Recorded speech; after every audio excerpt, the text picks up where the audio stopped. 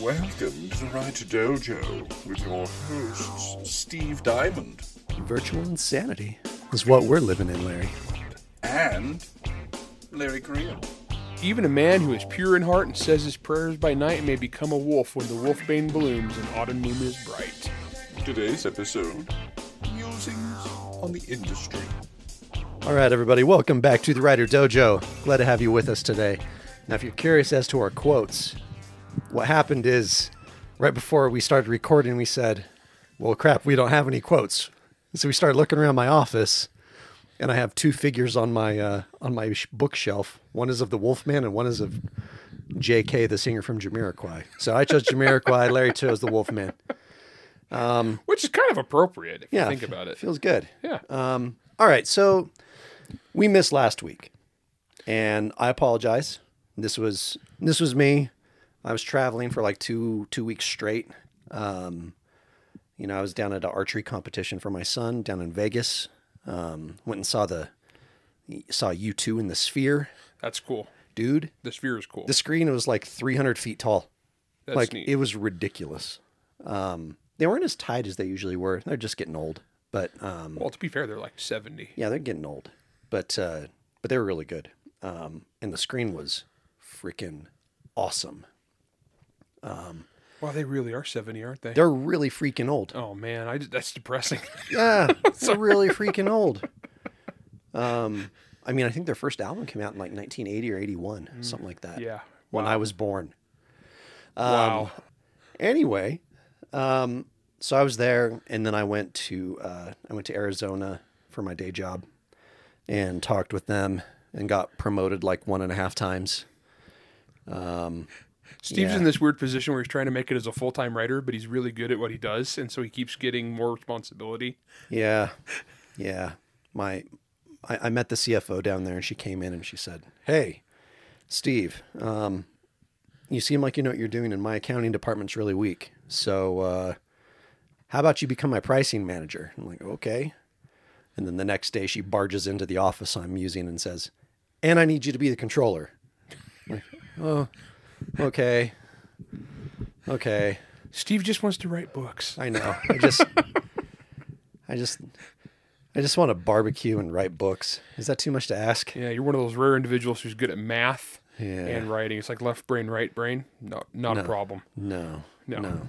So this is why I am very tired.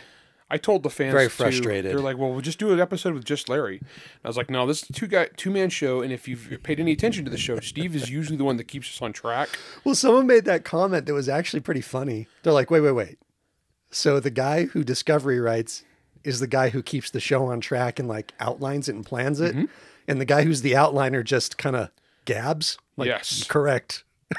Yes. Correct. Yeah, that is actually accurate. It's so funny. Because I can ramble for hours on end about any topic, and I will gladly do so. That's why I was like there was that Tucker Carlson interview with Vladimir Putin, and like people are like, "Oh wow, Vladimir Putin spoke for 30 minutes about the history of his country," and like that was a big deal. Just and I was 30 like, minutes? I was like, how pathetic are you intellectually that like you can only like talk in 30 minutes about a subject that you're passionate about is hard. I could go for like frickin' 4 hours about what my favorite grips are for one brand of gun. Well, yeah. I mean, You could go for hours, and we're going to demonstrate that on this podcast repeatedly. Yeah. But actually, so our topic today, because I'm trying to keep it on track, we're going to talk about some of the stuff that's going on in the industry. I guess we call them some musings. Some musings on some current events in publishing. We figured we just, honestly, most of the time we have a topic picked out. But we kind of thought, hey, maybe we should just kind of gab for a second, talk about all the weird things that have been going on. Well, because this is where we're at, because you just had two ones. huge announcements. Yeah, I had two big announcements this week. Like big announcements. Like big announcements. Yeah, actually, and so they're both kind of interesting. The first one, well, actually, I'll do the Monster Hunter one first. Yeah, see, this one surprised me. Okay, this is fun. So you guys know I do foreign translations. So my books are published in many different languages. One of them is the Czech Republic, and the Czech Republic loves Monster Hunter. Monster Hunter has been a big hit there. That series is super popular. The publisher over there loves it. The fans love it. Best book signings I've ever had have been in Prague. People go nuts for it. And the Czechs have a lot of writers themselves. And so they approached me about doing an anthology of MHI stories. This was a while ago. Yeah, this was a couple years ago. Yeah. About doing an anthology of MHI stories, because there is a Czech Monster Hunter company called Phantom, which is actually the name of the publishing house over there. See, and I totally cheated. that's pretty cool. Yeah. Phantom. And so I put Phantom in the books. I introduced a couple characters from him, and they're just kind of in the background. And so they thought, hey, can we write stories in your universe and then publish an anthology? And I was like, yeah, and I did a story for it too. Only mine was in English and then translated into Czech. Theirs were all in Czech and then sold to the Czech audience. And it was called MHI Phantom, or Love Sea Monster Phantom. Yeah. And I just don't pronounce the last part of that, and I just say it's Love Monster. it does actually look like Love Monster. That said, I love my Czech covers. So the Czechs did this, and it was a hoot. And I zoomed in for the release party. You know, that's cool. Yeah, it was pretty fun. Well, They did because it. Prague Comic Con. several years ago, this was like 2014-ish, 15-ish, something like that. Maybe it was a little bit after that. No, maybe it was 2016. You went over there. Oh yeah. Yeah, you It toured was like over 2017, I think, 2016. It was super fun. It was a good trip. there. Yeah. I love that country. Great people. They have a great sense of humor. And it was a big hit. And so then my American fans found out about this, and they flipped out because it was Monster Hunter stuff that they really wanted to read too. Only hardly anybody speaks Czech outside of, I mean, like 10 million people speak this language in the world, you know? And so we finally this week we're able to announce that we have translated it into English. Actually, because my regular translator is one of the authors in the book. Yeah. And so, which is really fun. And they're a great bunch of guys. And so they translated it into English, and that is now coming out here in America. And the funny thing is, I'm going to have to, like I was talking earlier with Jack, I'm going to have to put a little addendum to the front because, keep in mind, I don't speak Czech. So I wasn't able to edit these when they first made them. So these, you know, It's all your white privilege, Larry. well, super white. I mean, it's Central European. I mean, it's about as white as you get there. And I just couldn't. I can't speak Czech, obviously, and they couldn't translate them in English for me, and that'd just be too much work. And so I don't really know exactly what is all in these, but should be a lot of fun. I'm kind of pumped about this. It's pretty neat. This is really interesting to me, actually, for a couple different reasons.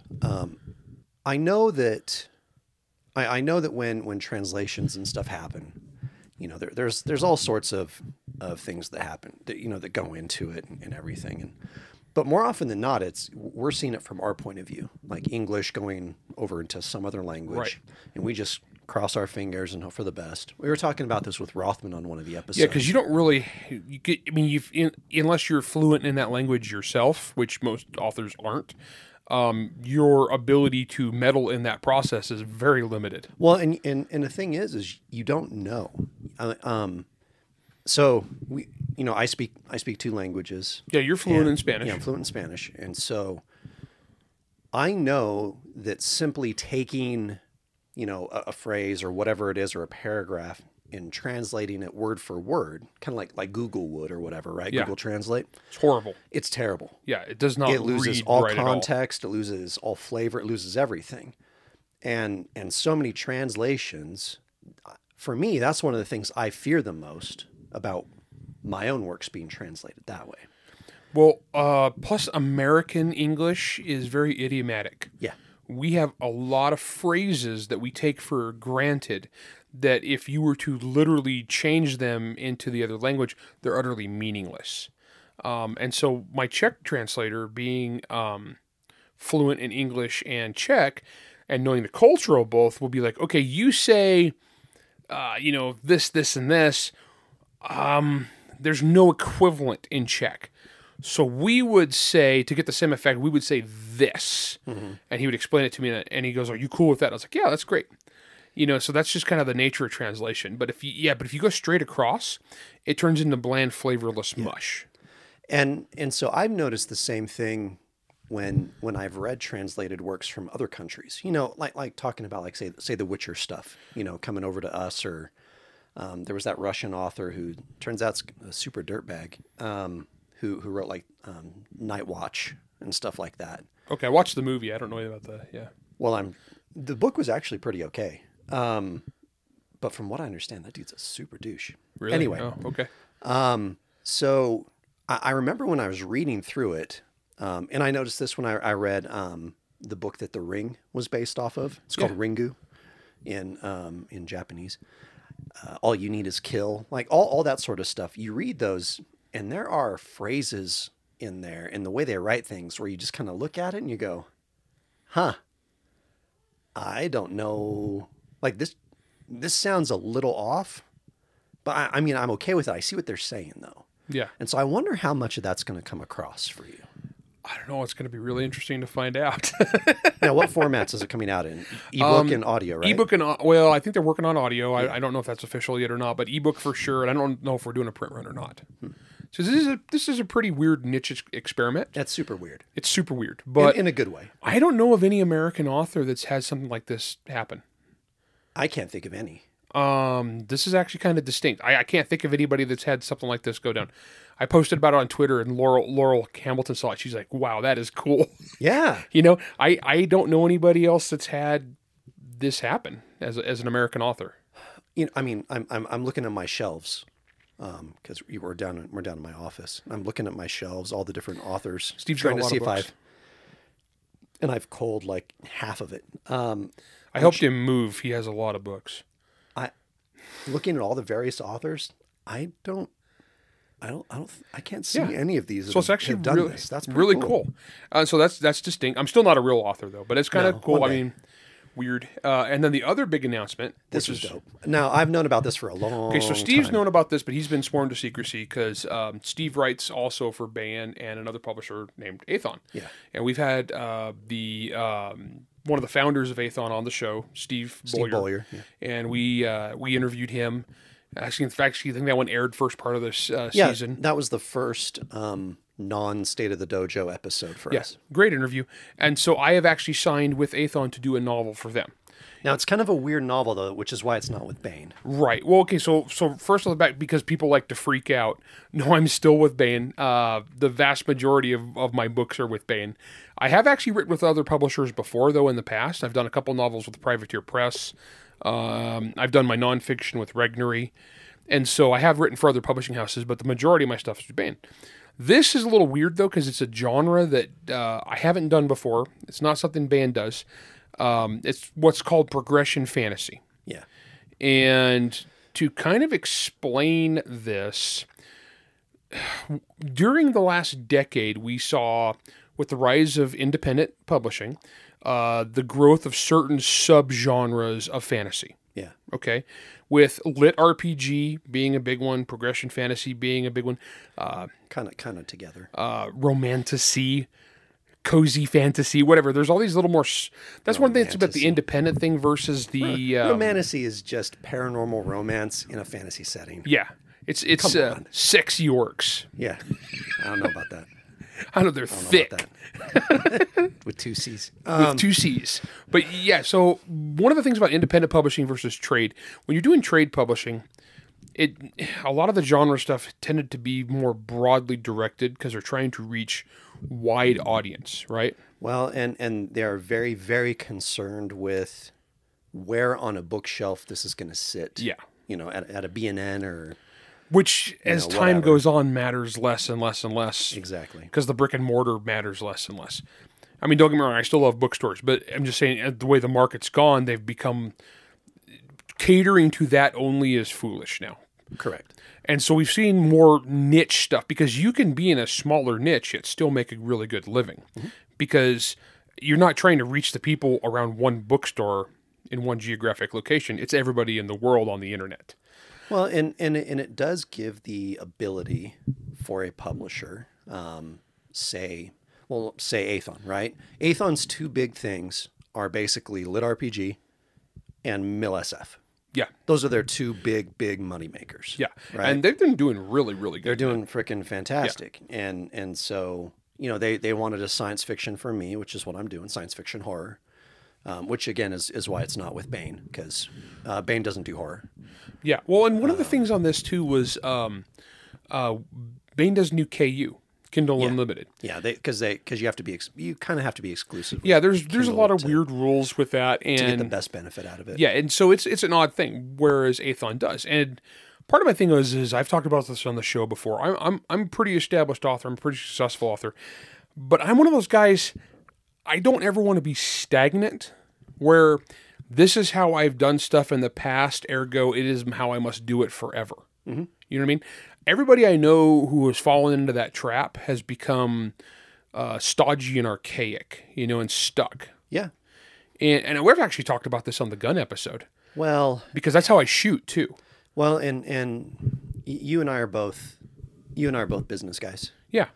And the biggest thing that we always talk about in business, especially as accountants, is diversify your assets. Yeah. Right? And this is just another way to do that.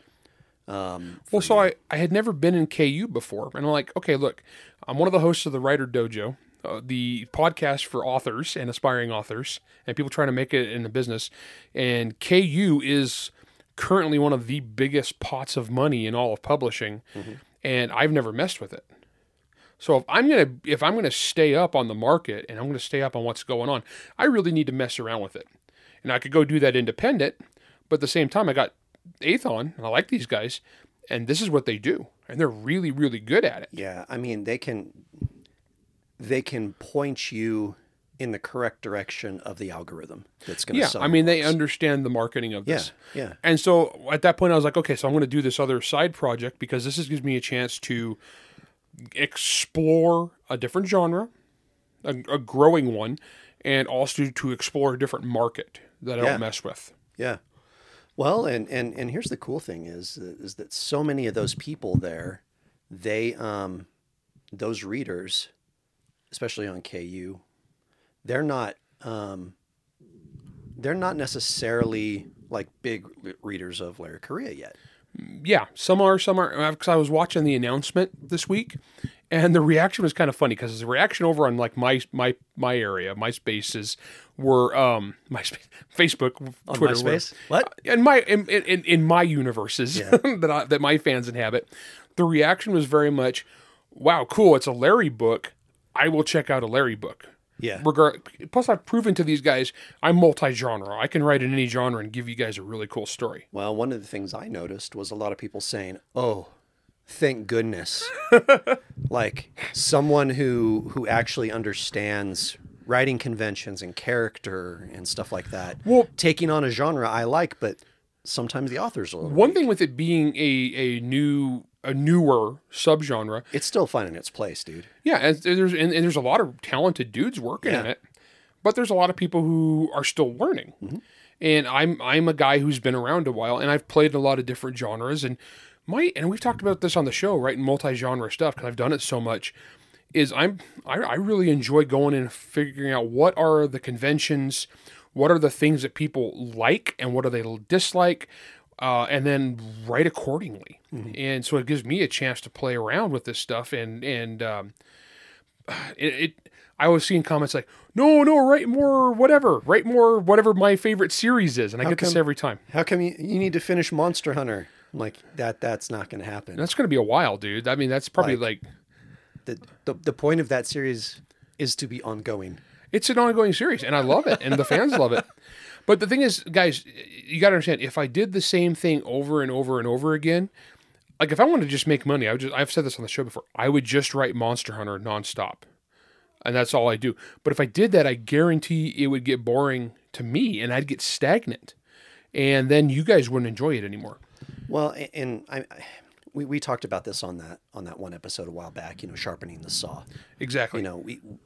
We have to do other things. Yeah. It keeps things fresh. So, all right, look, as you can tell, we're just kind of chatting. We're just talking about all the neat stuff. On the back half, I'm going to talk briefly about one other little thing, and then we're going to talk about some other interesting things. So Yeah, we'll have whole episodes. Well, because I'm going to do another. I've told Steve about this. Yes, I'm doing very excited for this episode another coming experiment for this book.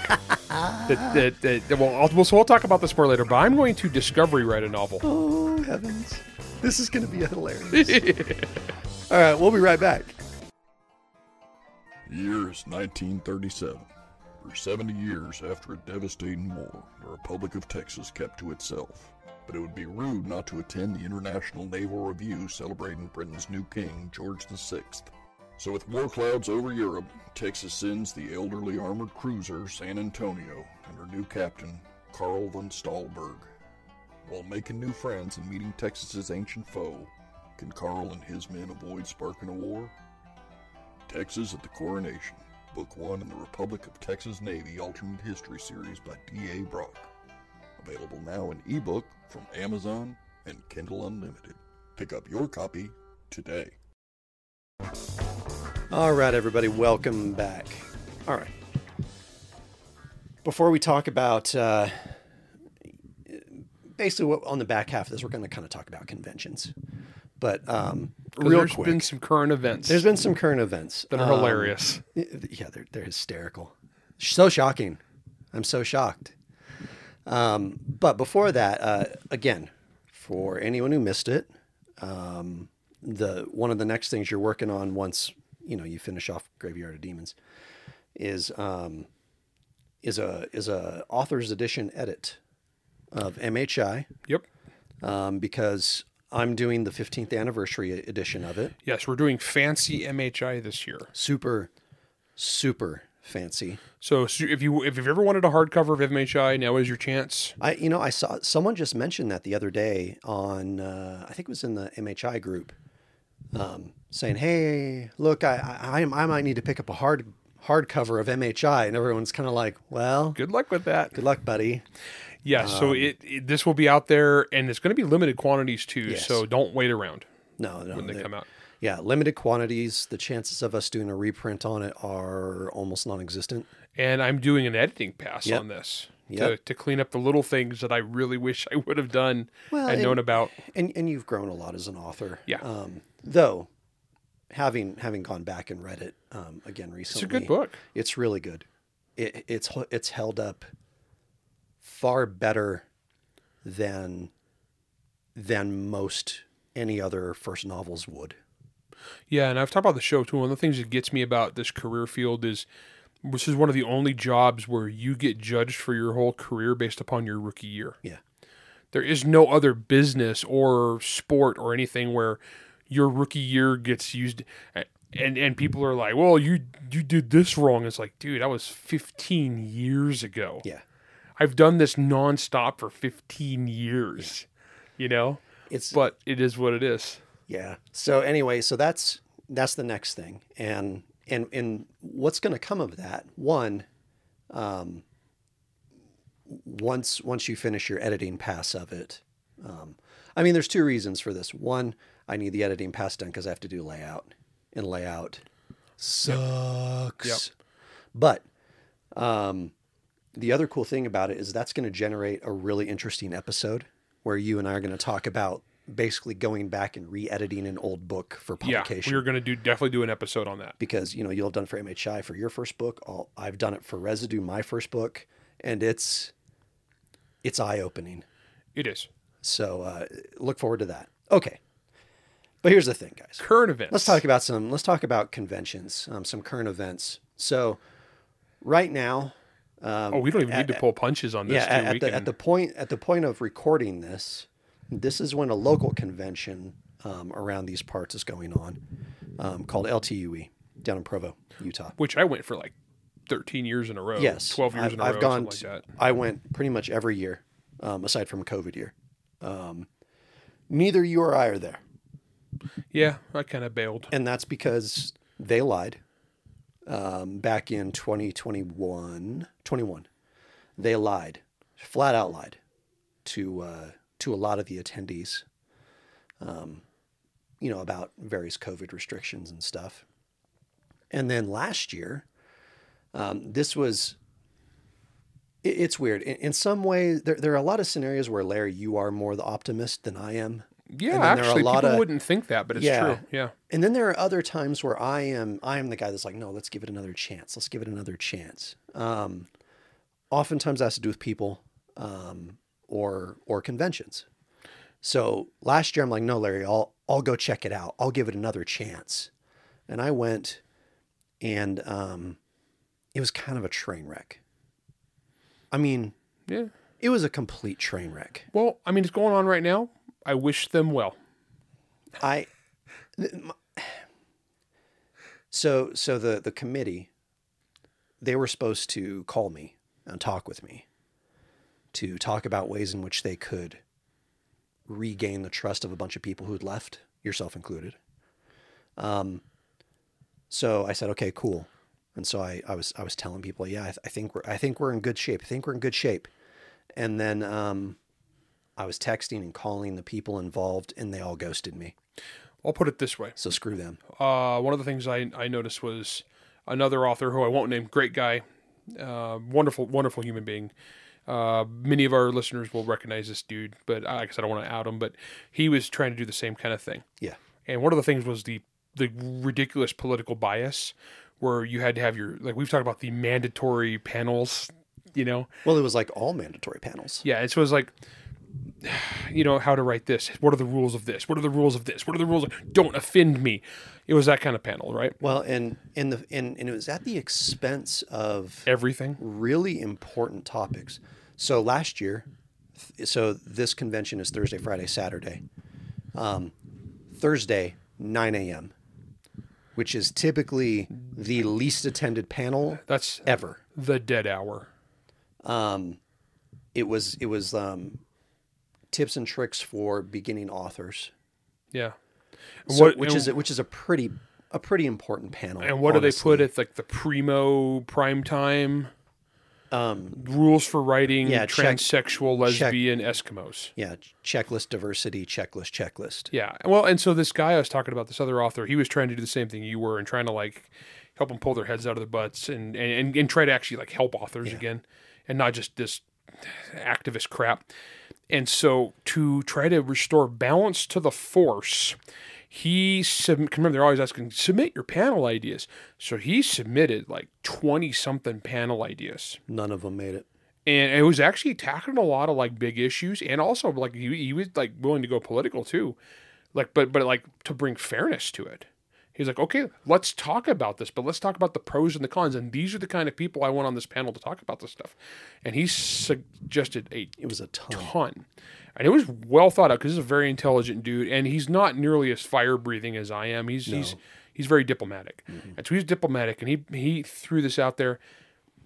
No, they gave him nothing. They gave him garbage. I mean, they gave him absolutely. There was no give because people. The kind of people that are these mind control, we'll talk about this more about this next convention. Yeah. The authoritarian statist mindset people. Weird. Yeah. We'll segue into the next con here. Huh. They don't want a discussion. They want us to shut up.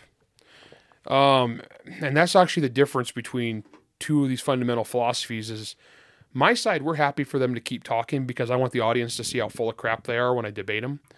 They just want to shut us up. Yeah. Now, moving on to our next convention, that's in current events. So far, to the shock and surprise of no one, literally no one. Well, I mean, there were at least 12 people that were shocked. But they sleep in Nerf helmets. Okay. Chengdu Worldcon. These freaking guys. Okay, so for those of you that aren't familiar with my background, I have a history of running in with Worldcon. I know. Okay, but so for the new listeners, I was the guy who many years ago decided I went to Worldcon and came away very disillusioned. This was 2011. Yep, it was all political. It was all games. It was all the quality of the books had nothing to do with the awards, and everything was who you were friends with and how politically connected you were, and if you believed the right way. Well, and on the way back from that, because you and I drove home together, from Reno, in 2011. With some other authors we won't name because they get burned at the stake for associating with me. That's true. Literally. So they have the wrong. So on the way home, they're on the good side of politics. Well, I'm not convinced there's a good side for them. They used to be. They'd get eaten now. But so on our way home, we noticed that the actual voting numbers, especially for nominations and such, was obscenely low. It was obscenely low. I mean, it was like dozens. They had people snowed for so long that like these were meaningful. And really, we're talking to them, it was like 20, 30 people would decide like what was the greatest and the best. And the community at large was snowed that it was like this real thing. And it's not. It was a total scam. And so 2 years later, in an office at a nameless government contractor, Larry and I were sitting there and we said, huh, but what about the puppies? And so, we queued up a Sarah McLachlan song and then you know what happened. Yeah, so we won't get into that too much because it's a lot. That'd be like 3 episodes, and it's been taken so far out of context these days. Oh yeah, it's funny because I still talk to people and it's like you're a right wing hate monger who blah blah blah. And I was like, to put this, that's how the other side spun it because I saw that everybody's onto the scam now in the year 2024. But 10 years ago, people weren't necessarily onto the scam yet. Yeah, they didn't get it. The scam was anybody who would point out your bad behavior, you would attack them as sexist, racist, misogynistic, whatever. All the ists. And they would immediately trot that out. And so here's the kicker, guys. The year before I did this, they hailed it as a huge win for diversity, and the winners were 16 white liberals and 1 Asian liberal. Yeah. And that was a huge win for diversity. My nominees that I got nominated, because we gamed the system. I flat out saw how the crank was turned, and I turned it harder. That's all easy. I did. I did the same thing that many other authors before me had done, only I wasn't a leftist. Well, it was on a higher scale. Oh, yeah. We added a 0 to all the nominations. They messed with the wrong dude. And so I did all this, and my winners by every measure, every possible measure, whether it was religious, racial, social, ethnic, whatever. Gender didn't matter, was more diverse than their nominees by an order of magnitude. Yeah, it was nuts. Yet how did they portray this? You were a hate monger. A sexist, racist, white supremacist, which came as a real shock to my dad. Yeah. Who's guys, not white. Guys, my dad passed away, but my dad was browner than Barack Obama, okay? I take after my mom, who was a redhead. I mean, I'm really white compared to my family. So fast forward a few years after all of that, it's like the boogeyman right now, so the next part I was going to say is they kicked us out. They basically changed the rules, and it was all about censorship. And even illustrious authors such as George Martin came along and he wrote his 40,000 words complaining about me. Guys, that's 2 novellas. That's half a novel. If only he put that into his book. Yeah, it'd be worth $1 billion. But he whined about me for 40,000 words before he finally admitted that I was right, and it was rigged, and it was their special club. It wasn't for all of fandom. And we're sorry that you thought it was for all of fandom, but it's for their special club. Yeah. So they excluded us, they changed the rules, they booted us out. So let's fast forward a decade. And okay, so frickin' China wins the nomination to host Worldcon. Which, if you don't keep up on current events, is a communist country known for its totalitarian nature. Yeah. I mean, I'm sure they built they like rushed out a building specifically for this event. Yeah. I'm sure it was right next to the concentration camp that they used for labor. I'm sure it's up to OSHA standards. Yeah. So it turns out, when all the Hugo nominations and everything came out, the data comes out and people are like, wait, like how come my name's crossed off? How come I was ruled ineligible? Keep in mind, this is a decade after they threw everybody with the wrong politics out of the system, and they censored us. Oh, yeah. And they silenced us, got exactly what they wanted, and it was their special little club. Only they're petty authoritarians. The Chinese Communist government, which runs everything in China, guys, I mean, you might think that they're like us. They are not like us. This is a very different nation, very different culture. The Communist Chinese government is not going to let a bunch of subversive Westerners come in there spouting off whatever they want. And everybody with a brain knew this. Well, except for Worldcon. Yeah, apparently. Well, no. It turns out the committee that was looking over all of the nominations knew about this. Oh, yeah, because they were in cahoots. Because people kept receipts and emails were released. Yep. And in there, there was a whole bunch of data that basically said, hey, because of the laws of China, we have to look at all of the nominees and decide, is there anything in there that has questionable politics in it? Which is If it does, we have to exclude it. It's the same thing they did to us. Yeah. Same thing they did to us. Only we didn't have politics in the books. It's just if you had personal beliefs they didn't like. Mm-hmm. And so it's the same thing they did to us, only the WorldCon people were amateur authoritarians. Yeah. The Chinese Communist Party is no, professional authoritarians. Yeah, I was going to say, they've done this a few times. Oh, yeah. They have the kilns to prove it.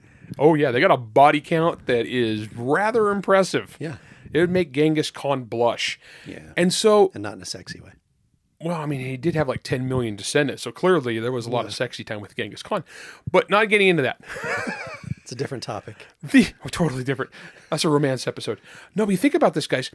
It's so freaking hilarious. So when all this was going down and all this was getting repealed, probably one of the things that the people who excluded up my people before is like, oh no, this is making it like people are going to think the sad puppies had a point. People are going to think Larry Correia had a point. And I'm like, yeah. Correct. So my whole public statement up until this episode, recording this, has been the Nelson Muntz meme pointing, going, ha ha. Yeah.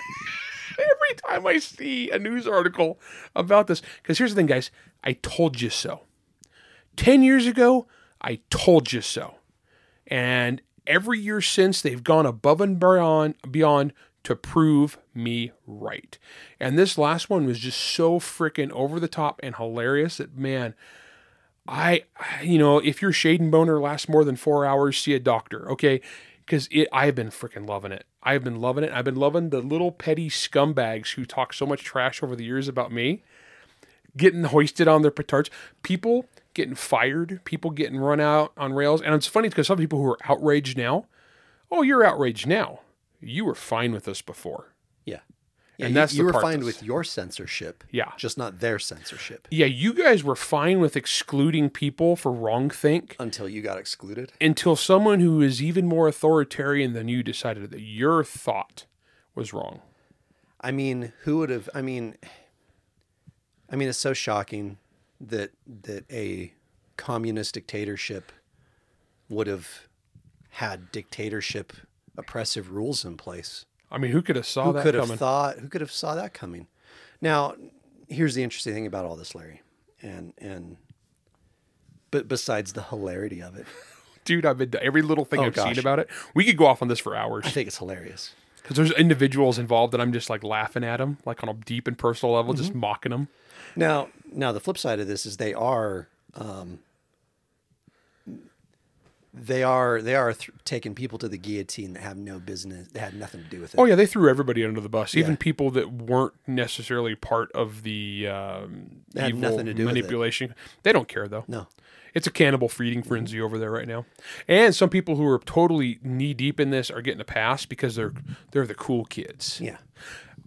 But this is the politics of conventions, Larry. Yeah. And this is why it's just I don't know about you, man. This is why it's so hard for me to care about conventions. Oh, dude, I'm so burned out. Like every time I get announced as a guest anywhere, I inevitably know that I'm going to have to listen to at least a month of nonstop whining about Larry Correia makes me feel unsafe. And it's just this endless cry-bully nonsense. And you know, the thing is, though, guys, it's so old. It's so tiresome. We've all seen it. We all know it's bullcrap. Everybody in America is onto the scam now. Like I said, 10 years ago, this crap still worked, right? Because a critical mass of Americans hadn't caught on to the scam. But at this point, we all know it's a scam. We all know you don't feel unsafe. It's just something you trot out to silence people. And they do it nonstop. And it's so lopsided and so one way. And it's so goofy. But yeah, I go to stuff and I was like, I know they're going to announce me. I'm going to lose days of work because I have to respond to ignorant people like, well, they said you believe this. It's like, no, I clearly don't. Yeah, you have to respond to the same 12 people that have been yelling about you at every other convention. Yeah, and it's always the same people. And then they pretend to be innocent. Oh, I just wanted to raise a dialogue. Really? Because The internet's forever. And here's 6 other times where you raised a dialogue about somebody that you wanted to destroy. Mm-hmm. Oh, and here's 100 documented lies that you told about the last person. Yeah. You know? And it's so like it's the same people involved in all this stuff. It's the same people crying at Worldcon who now they're butthurt that they're getting censored. It's the same people shoving the mandatory diversity bullcrap down your throats. That and rather than like we can't talk about like writing. Oh, I know. Heaven forbid at a writing conference you're actually talking about writing. Yeah, Weird. no. And the thing is it invaded every aspect of our lives, and writing is just one of those. We were just kind of canary in the coal mine because we're an artistic endeavor. And so I guess that's one of the things I did accomplish in my goofy, weird life journey was exposing bullcrap early. I mean, So- I think really often you see things that, points will get made or observations will get made. And it's not until really years and years later where people go, oh, wait, yeah, that you're right. And this is one of those. I mean, even LTUE. I mean, we've been talking about the issues of LTUE amongst ourselves since like 2015. Well, behind the scenes, I helped them probably half a dozen times where they'd have some volunteer who is a politically minded activist type dirtbag screw somebody, and I would step in behind the scenes and try to help out and fix things and smooth things over and soothe. And then there's just a point where it's like, nah, sorry, you guys are on your own. I don't care. It's exhausting. It's exhausting. Yeah, because they never ever give up because the stakes are so low. They have nothing else. Yeah. Yeah. All right. I think we're going to wrap this part up here because we could keep going. Dude, I could go off about the Chengdu thing for hours. I've heard so much. I got so much juicy dirt on it from so many people. Ridiculous. It's so everybody I hate is involved. I scroll through my Facebook feed and I'm like, oh, so now you have a problem.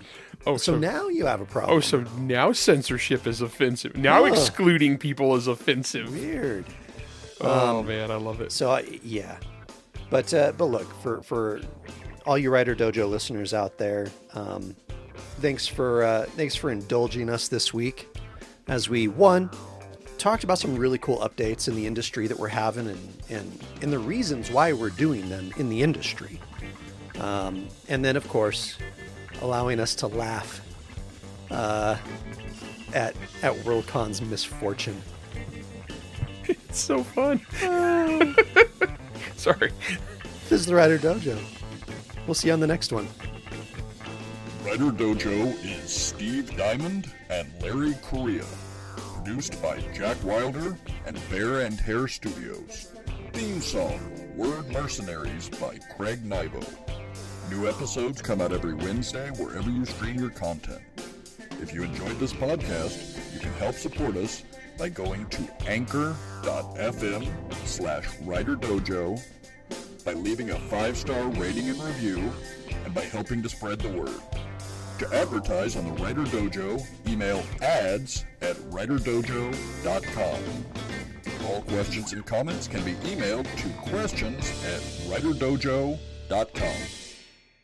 So clearly there was a lot of sexy time with Genghis Khan.